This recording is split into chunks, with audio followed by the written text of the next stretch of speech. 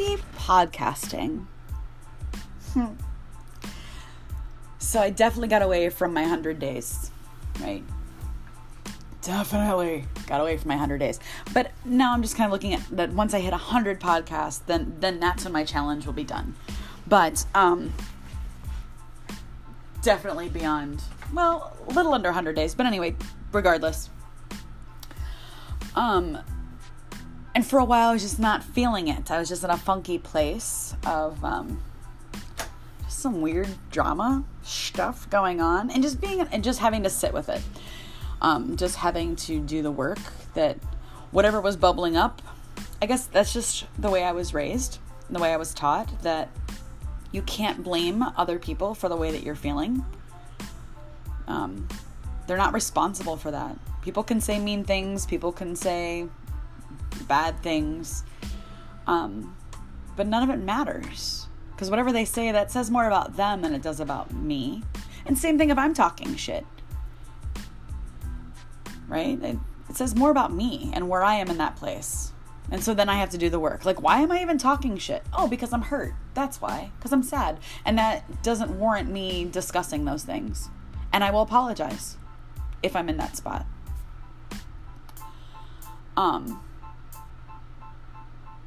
But yeah, anytime anybody has ever had issues and spoke whatever, and I end up finding out, it's really about how it makes me feel.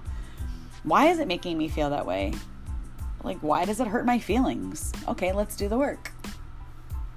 What is residual in me that I have not closed? Because it's certainly not that person bringing it up for the first time. That's not what's going on. So why does it make me feel sad or hurt or less than? Because no one can make you feel anything that you don't want to feel. So these are my mirrors. So I thank these people. I'm not going to tell them thank you because I wouldn't give them the satisfaction or build their ego. But some of the hardest work I've done is when people talk their shit, or when people get a rise out of me. That's some of the best work I've done for myself. I've gotten to know myself better because of that. Where I continually ask the questions about why. Go deeper. Why? Go deeper. Why? To really getting to the source of it. And maybe that's the source, or maybe that's what I sit with at the time, and then it happens again and I have to go deeper, but I have to constantly do the work. We all have to constantly do the work. None of us are perfect. We're all humans. We have to do the work. And it's so easy to blame other people. It's so easy. It's so easy to point the finger that this person wasn't fair or this person was mean. And it's super easy to do that. But what's hard is finding out the story. So why did that person do that? Or why did you feel that way when they did that to you? It's so easy to blame and point fingers. And this is why so many people do it. It's why it's so easy to do. Because it is hard fucking work to keep digging as to why it even matters to you.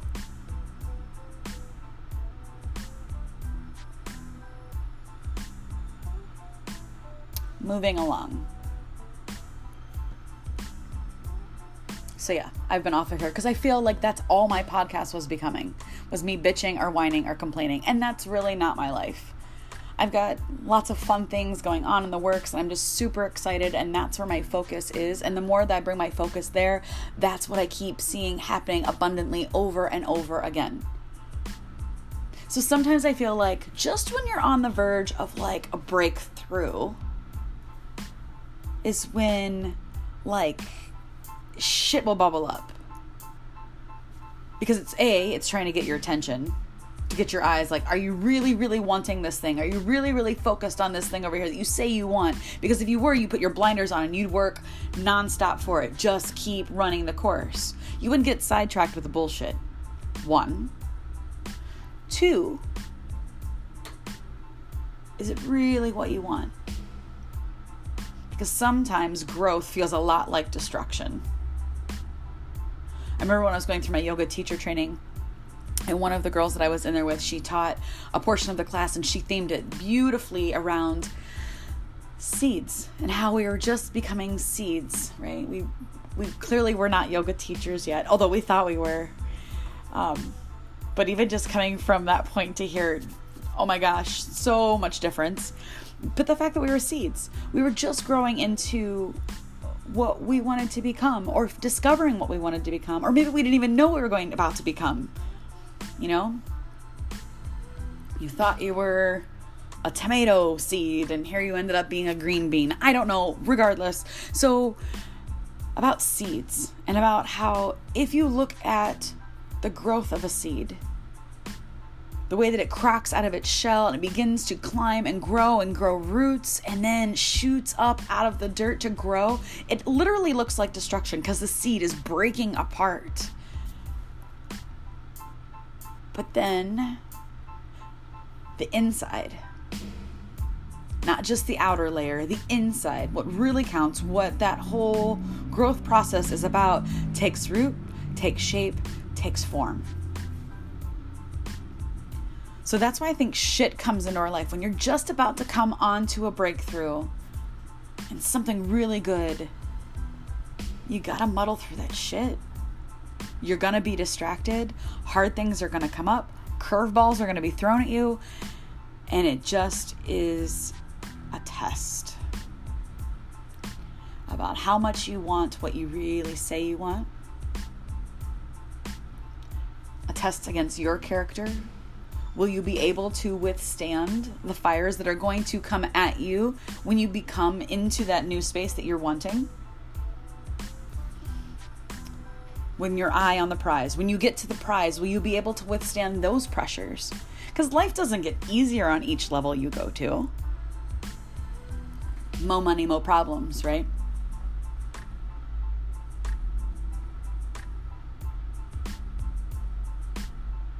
But the more time you sit back and give energy to the soul suckers or to the energy suckers or the toxic people and the narcissists and the people that don't want to do their own work and tell everybody else how to live or what's wrong or what happened to them, the victims, I call bullshit. Do the work. It doesn't matter. All of the shit that is going on around doesn't matter. It's what you hold sacred, what you hold dear.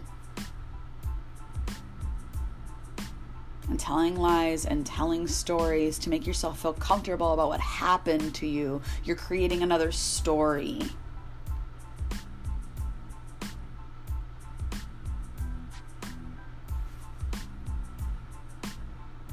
It's not about being a victim. It's not about things being done to you. What do you do with that? How do you take that and grow? Because you can sit and you can wallow in it and blame everybody else. But when you really own up to it, that's growth. That's persistence. That's perseverance. That gains notoriety. That gains attention.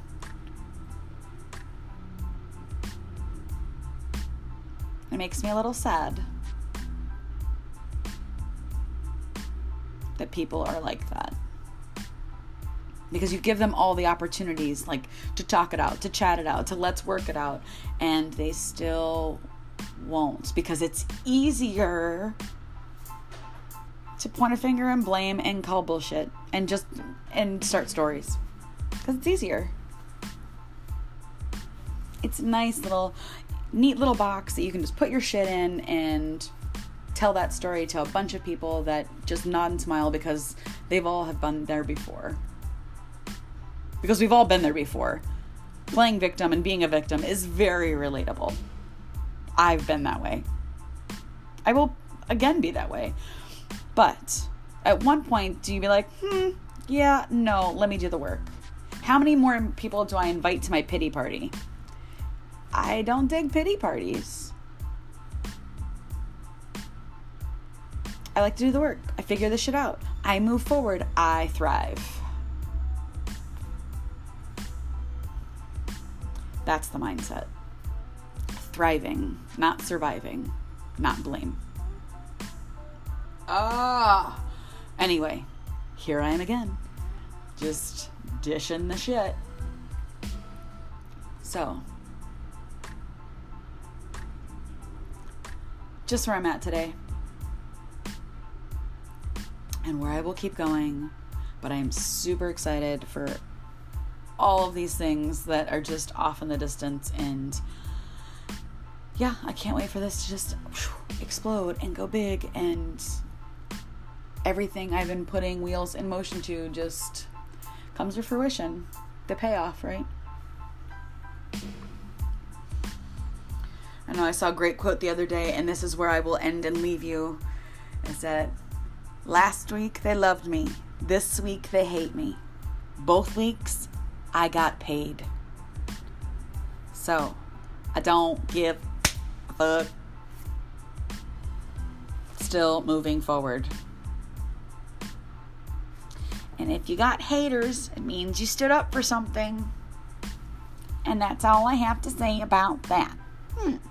So, go get bent, my friends. Get bent. Peace out.